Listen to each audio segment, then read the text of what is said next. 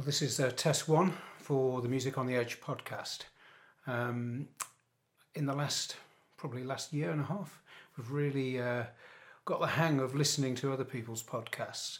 It's one of those things where you're not having to rely on a radio signal or a Wi-Fi connection when you're listening. Obviously, when you're going on a train or on a journey, the thing where it always cuts out just at the good bit, or even just before the bad bit. So we thought Music on the Edge would like to share some of the things that go behind our making of music and why we make music, why we enjoy creating new repertoire and new material to work with other artists too.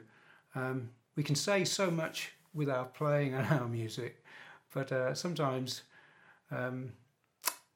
some words and some information behind that really can give insights beyond where we got to with our performances.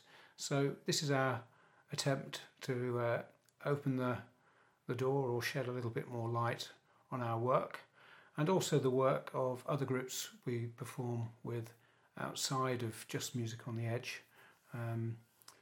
Ones that instantly spring to mind are the Delta Saxophone Quartet, which is very close to my heart.